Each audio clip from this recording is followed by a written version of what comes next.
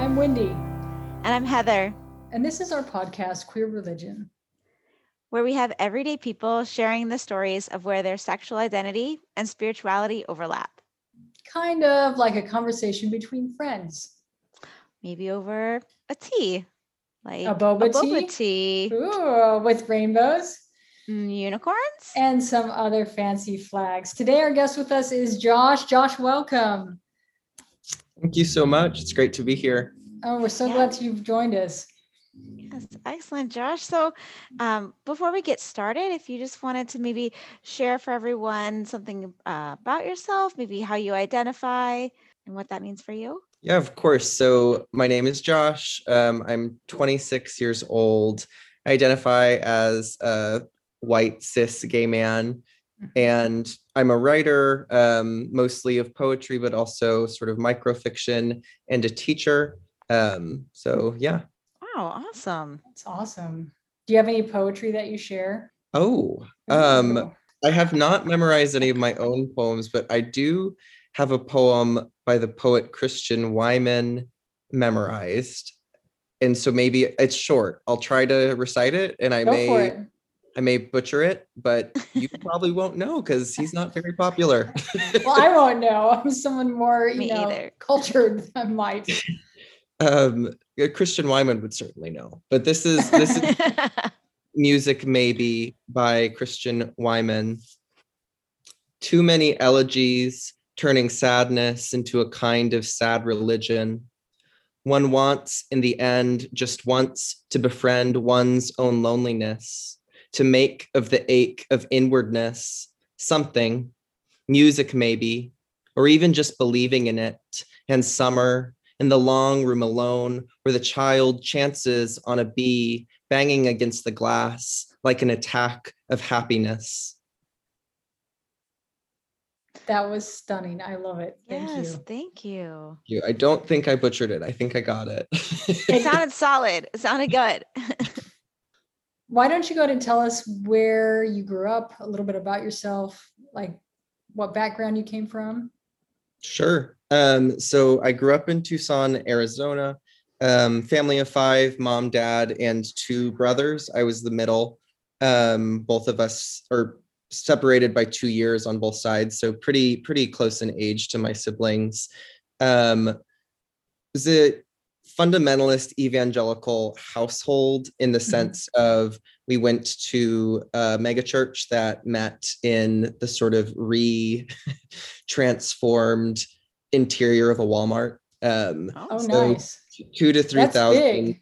It was big. 2,000 to 3,000 people probably every church service, very much like concert style, jumbotron sort of worship. But I think more intensely than we were, of course, going every week, but both of my parents were working at actually competing evangelical Christian schools in Tucson. So my mom was a elementary PE and music teacher at a school called Desert Christian. And my dad was an athletic director, assistant principal, and head disciplinarian at Push Ridge Christian Academy. And so from kindergarten all the way till 12th grade, I was going to those schools. And so I would say more than just sort of weekly church services, school was not an escape from that sort of evangelical fundamentalism. It was very much built into curriculum, very much built into the sort of class structure. And I think especially having parents working there, the scrutiny and pressure on me and my siblings, I think, was a little bit more extreme because how we behaved and how we were was a direct reflection of our parents' holiness. Right. And how well they put their values to their children, their child rearing. Absolutely. And I think it was a community, and many communities are like this, but that really was, it was a sort of community where the only viable form of family was between a man and a woman, and you needed to have children. And so I think like sort of competitiveness between the nuclear shapes of people's families, where I think sort of how you gained social capital in that community was oftentimes through how impressive and how righteous are your children, which No Totally. pressure. Jeez. a lot of pressure. And yeah, I'm not sure how conscious of that pressure I was while I was in it. But upon reflecting on what was so weird and so traumatic about growing up the way I did, I think that that sort of pressure to perform a very specific fundamentalist Christian righteousness was difficult and throttling. For sure. And that was your whole community, right? So was everyone that you interacted with and had close relationships also involved in the same school system and church? Absolutely. Not many people from my schools went to my church, actually, just because we lived pretty far away from where I went to middle school and high school. But our complete sort of social network was people who thought the way my parents did. And so I didn't know, and I think it aligned too with republicanism. That was sort of one of the expectations of that community. That was, if you are righteous, you're voting red.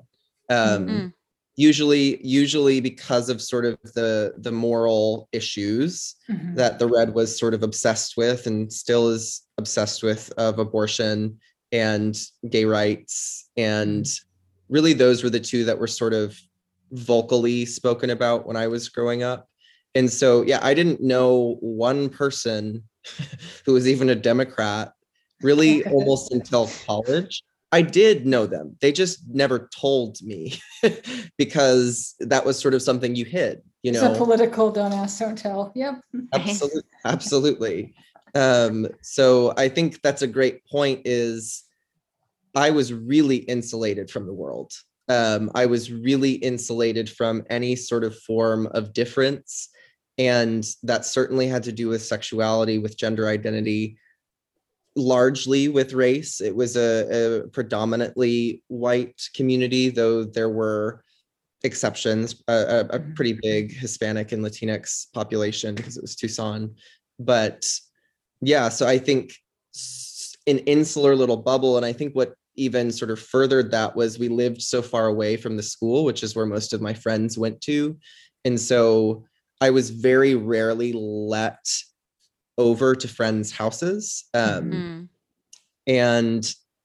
so it really sort of was a universe of five, where that would expand when we'd go to school and go to sporting events. But both of my parents didn't really have much family in Tucson. So it really was just sort of a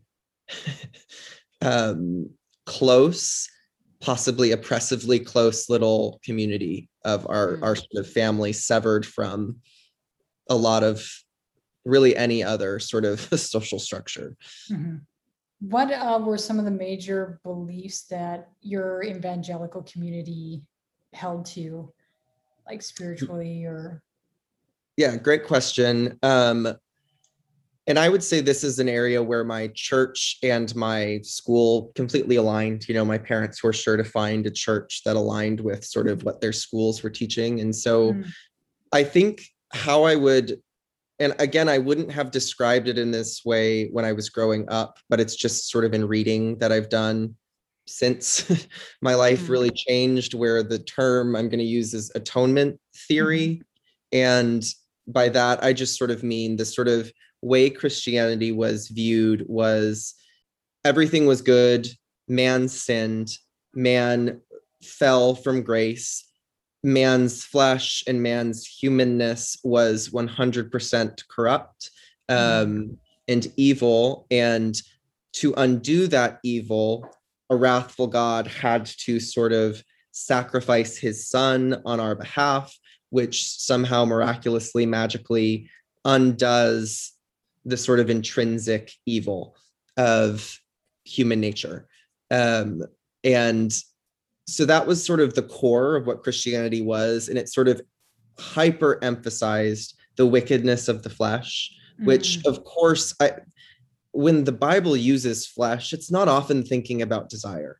But in those communities, there was a complete collapse between flesh and desire, flesh and body. And so I think there was real paranoia in those communities about sex, real paranoia about having sex before marriage. That was the big one that was spoken about.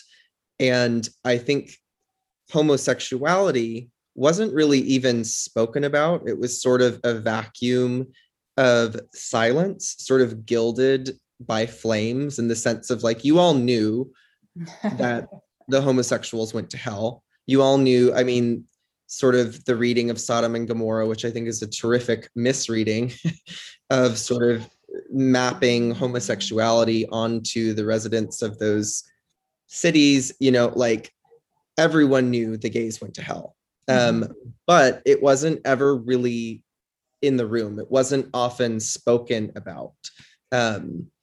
Key exceptions. I had a world history class my sophomore year of high school, and my teacher taught this in class, which was, he asked us, why did the Babylonian Empire fall? Why did the Greek Empire fall? Why did the Roman Empire fall? We were sort of like, I don't know, like they ran out of water.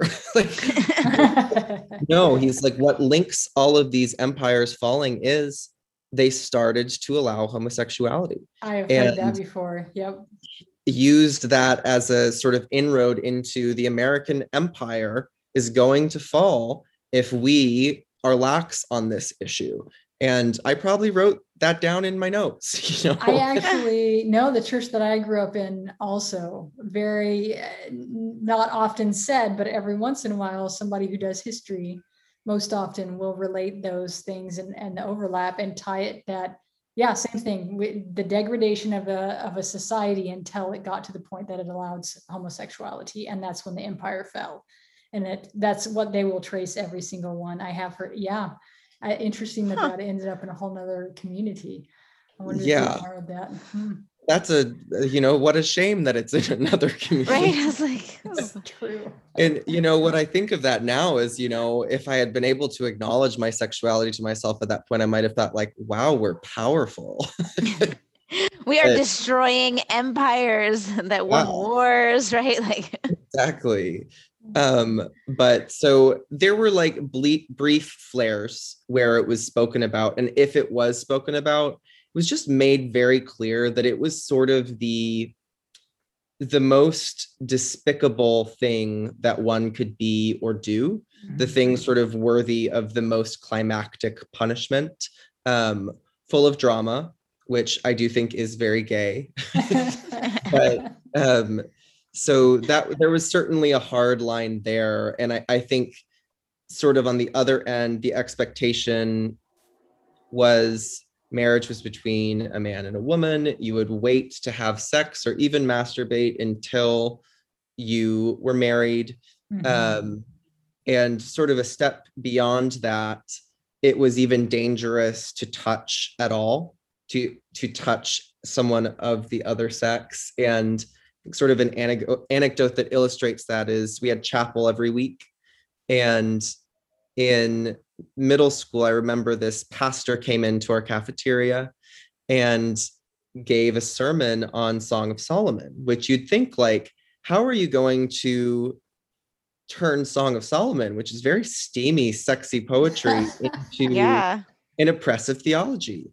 And he did it. There's this line in Song of Solomon, it's a refrain, which is like, sons of Jerusalem, don't unleash desire before it is ready. It will become like a rushing river and sweep you away. And so he sort of based his whole talk on that verse. And I remember this illustration where, terribly, terribly misogynistic. I think it was a very hard community to be a closeted gay man in, but I think it was an extremely difficult community to be in if you were a straight woman or certainly a closeted woman. But the image he gave was, young women, imagine yourself as a water balloon full of water. And young man, every time you hold a girl's hand and take it away, it's like a needle jabbing into that balloon. Every time you hug and pull away, a needle. Every time you were kiss, a bigger needle pulling away. And young ladies, by the time you get to marriage, you're not going to have any water left. You're just going to be a scrap of rubber. Oh my God. Yeah. Oh, funny, Yeah. not funny, but yes. Not funny, but it is funny Wow. now, where it's like, Oh, wow. wow, how, and like I remember specifically leaving that chapel. It caused a ton of buzz, because middle Right. school, I'm sure. everything was about flirtation. Everything was about sort of, I like you, you like me. And I sort of remember like leaving that chapel, like looking at my hands and like, are they needles? Like what? So I think for me specifically, how those sort of theologies institute or substantiated themselves in like my life was a deep, profound fear of my body, a deep, profound fear of my desire or arousal, and a deep, profound fear of touching Mhm. others and also being touched. And I think something that sort of added to that was my family wasn't very physically affectionate at all. And I think my mom is just also someone who's been in this sort of church community all her life, and I think has sort of inculcated a very complicated relationship to touch. And my dad maybe was a little bit more physically affectionate than my mom, but was also very angry most of the time. And so he sort of stayed away. Mhm. And so I think those were sort of the main theologies, but I think sort of the result of the theology was for me to completely distrust my flesh, to Mhm. completely distrust my body, especially when puberty hit and I started to hum with arousal for the wrong people. That's how your brain thought about it, right? Like it's just the wrong thing. Absolutely. What was that moment like for you when you started to recognize the feelings that you had and how they were sort of in conflict with pretty much everything it seems you had been taught and exposed to up to that point? Mm-hmm. Yeah, a great question. And when I think back on that, it's sort of a complicated answer for me, but there's a few moments that stand out particularly. I think, I I remember in the third grade, I had a friend who every Wednesday I would go over to his house and we'd swim, we'd do all sorts of things. And as a third grader, like I was sort of commanding this friend to pin me down and spit on me. I had no idea what sex was, especially what kink was. But there was something innate in that structure that was really sort of thrilling for me. But it also, it felt thrilling in sort of a dangerous way and sort of I don't know, like I don't know. So I think like there was certainly attraction to other boys very early for me, but was I perceiving what was happening there on a conscious level? No. On a subconscious level, I think I was, just because that was sort of the year where I suffered sort of a year of extreme insomnia and sort of having panic attacks every night, where just not being able to stay in my bed and in the room. So, they could be just aligned randomly, but I kind of don't think they were. Fast forward a few years, and I think where it sort of all began was it's so ironic how this happened, but I was in the seventh grade.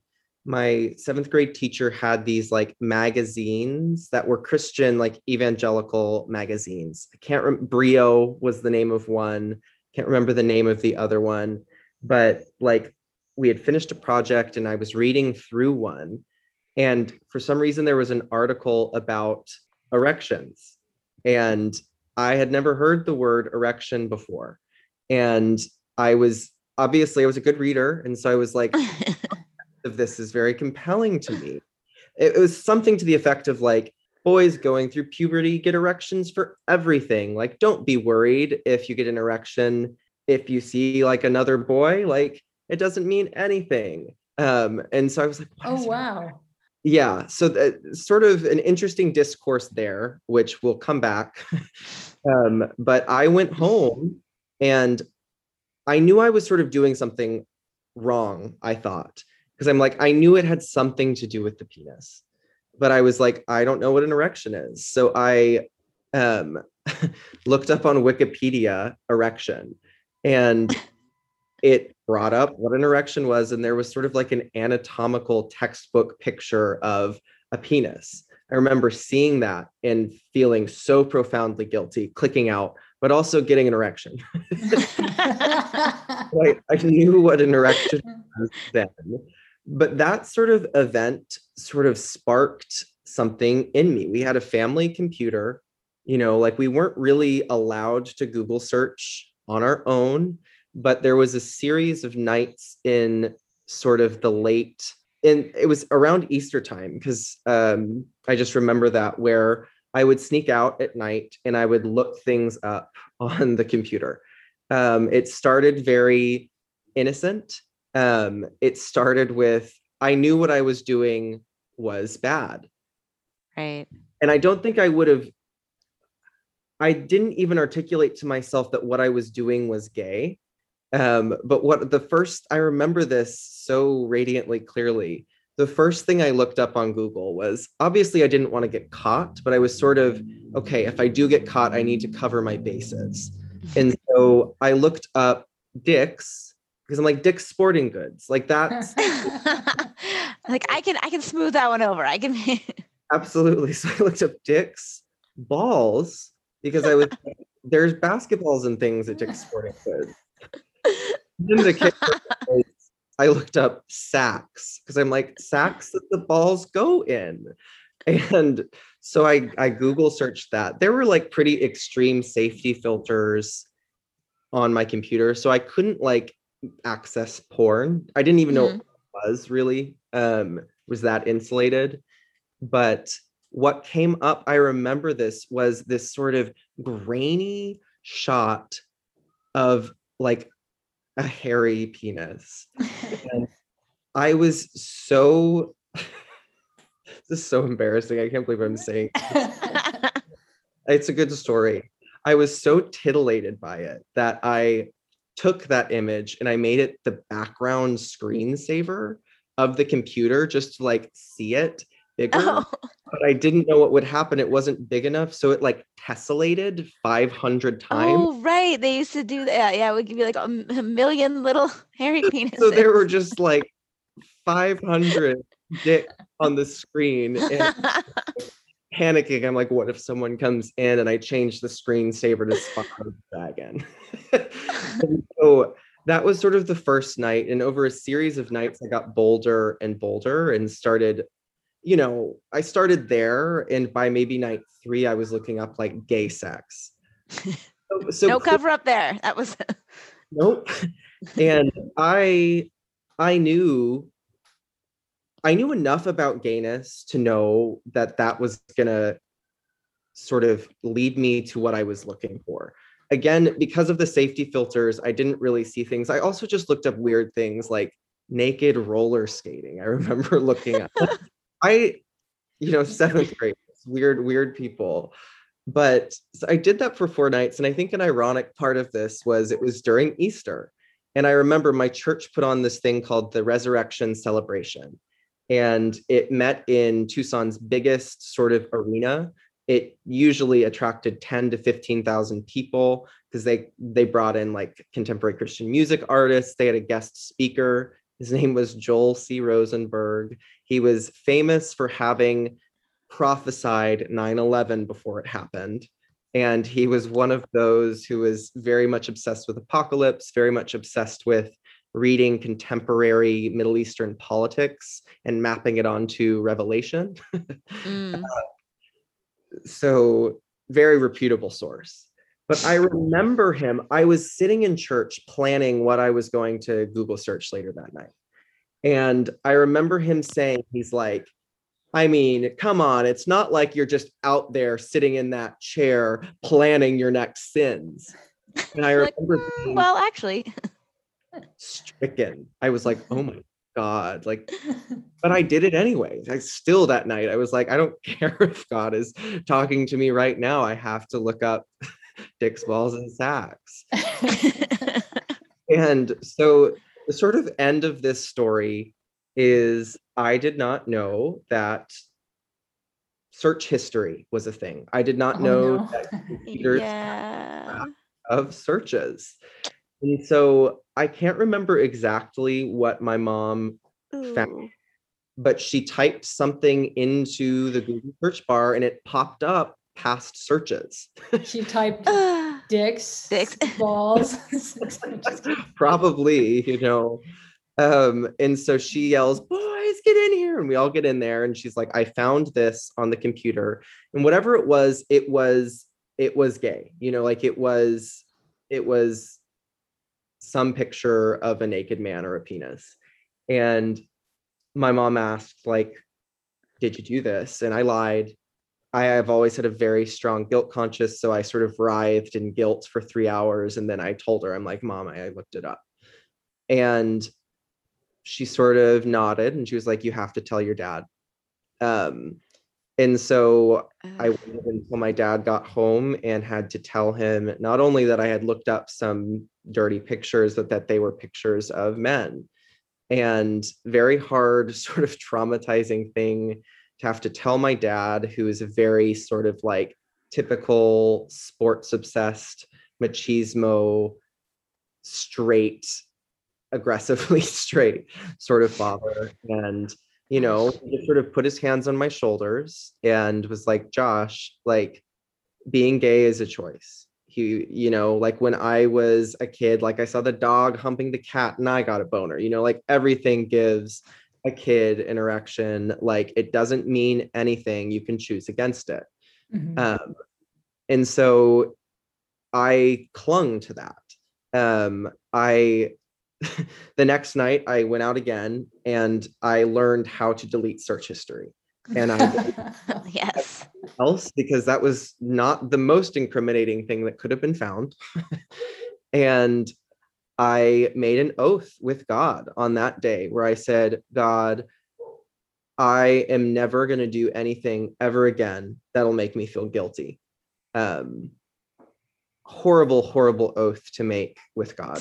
An oath that is going to destroy a life with anxiety. And so I think that was sort of in that moment, even though I was looking up things like gay sex, because of the sort of reinforced rhetoric of my dad's, which was it's a choice, I Mhm. just sort of believed like, okay, I can choose against it, you know? And over the course of high school, I didn't look at pornography. I didn't masturbate until I was 19 years old, which is Years years. during puberty. During puberty, you know, I was wildly repressed, terrified of my body, terrified of what it would do. And so I think sort of the shape of my high school, especially, was I was well liked, I was popular. Um, I I was also sort of known as the paragon of righteousness, you know, like I Mhm. wasn't distracted by girls like a lot of the other guys in my class, which I was able to say, yes, it's just because I'm righteous.